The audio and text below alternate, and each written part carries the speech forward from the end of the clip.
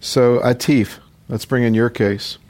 Yes, my patient is a 58-year-old high school science teacher who recently, around 6 months ago, for a few weeks, he started having left hip pain, especially while walking. At that time, he went to his primary care doctor, and the x-ray of the pelvis and the left femur revealed a lot of lytic lesions and actually the beginning of a pathologic fracture of the left femur. He came to see me, and we did the workup, and to make the story short, he turned out to have multiple myeloma, serum protein electrophoresis, immunoelectrophoresis. He had an IgG kappa with an IgG of 5.4 grams, with 4.2 grams monoclonal spike. IgA and M low. Bone marrow aspirate and biopsy 40 to 45% monoclonal plasma protein, and FISH deletion chromosome 13. CBC normal except for a hemoglobin of 10.5.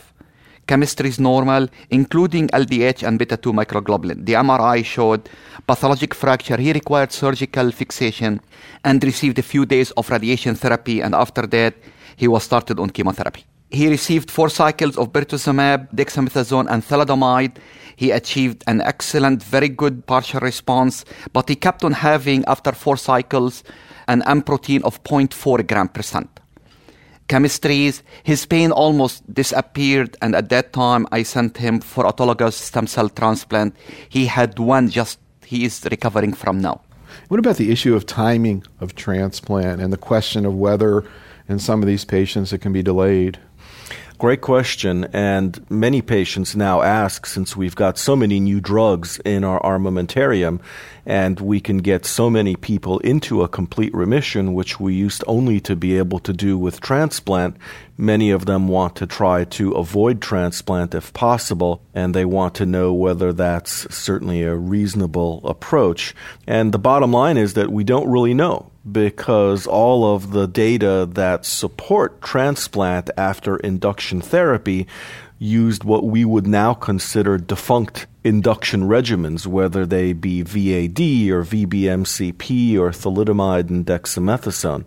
What I tell patients is that to some extent I triage them based on their cytogenetic profiles, because if you've got a patient with a good or intermediate risk cytogenetic profile, good risk being normal cytogenetics in FISH, 11-14 translocations, and even deletion of 13, you could kind of bump up into that intermediate risk group. Those are people who probably will benefit nicely from transplant, especially if the Velcade-containing regimens do a better job of clearing out their poor risk disease, which hopefully will be the case. And so for a patient like that, if they get into a complete remission, I think going on to a stem cell transplant at that point, if they want to, is very reasonable. Although you can also make a case based on data from MD Anderson that suggests that if you're in a complete remission, irrespective of how you got there, your median overall survival is going to be at least 10 years. And whether you get there with chemotherapy alone or chemotherapy plus transplant didn't seem to matter. The one disclaimer there is that that was a retrospective analysis and not prospectively randomizing patients into the different subgroups.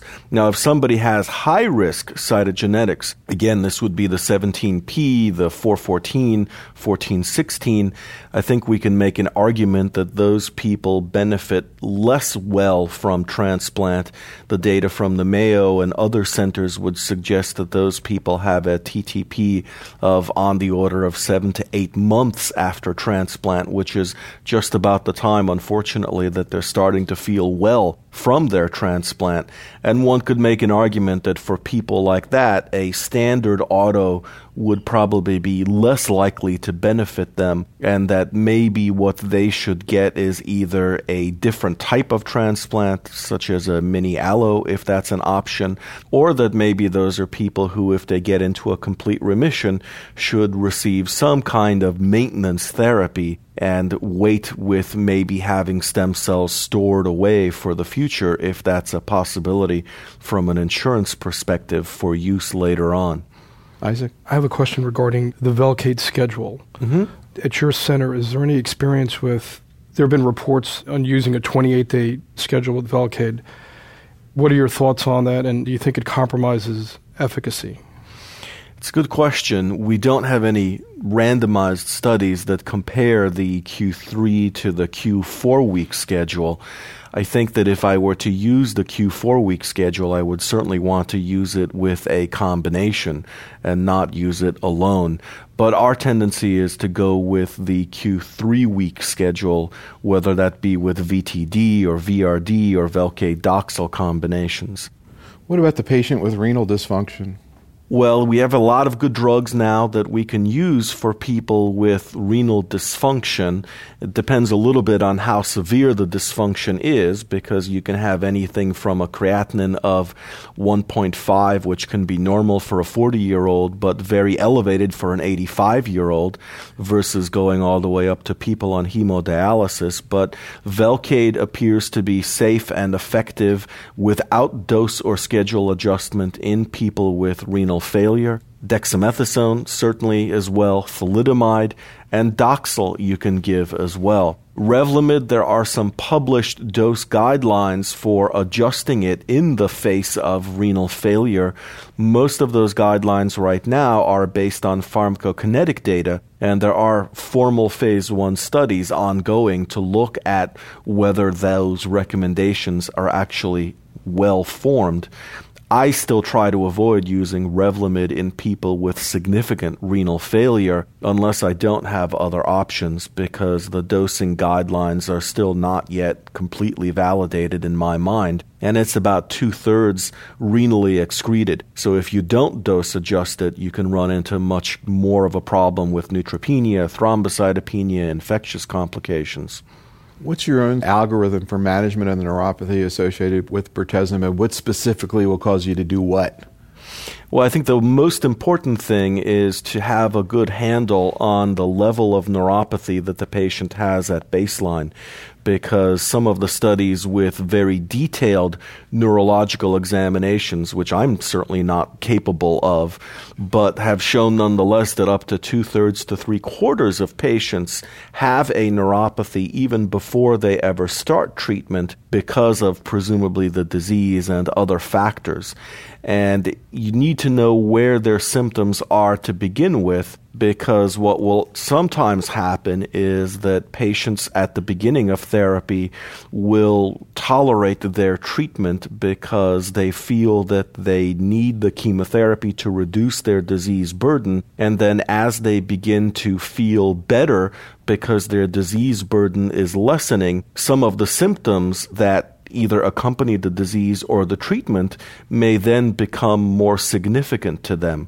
And it's important to know whether their symptoms of neuropathy, for example, are truly worse, or whether they simply take note of them more.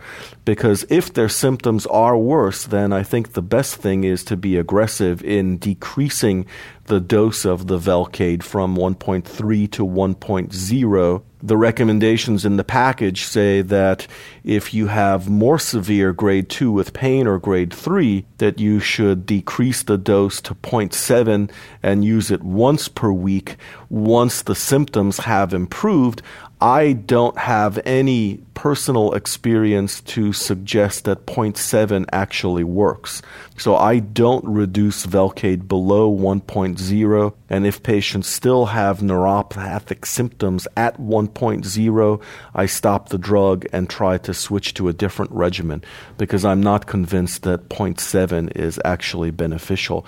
But other things that we can do, I know there are these vitamin supplement regimens that people advocate, but at least in my hands, I've not seen any subjective improvement nor any objective improvement in my patients. And now there is some emerging data that suggests that vitamin C may interact with Velcade, that EGCG and green tea may interact with Velcade. So I think we have to be careful in recommending more than a multivitamin for some of these patients. And I find that Elavil and gabapentin are probably my best arrows to shoot at against neuropathy.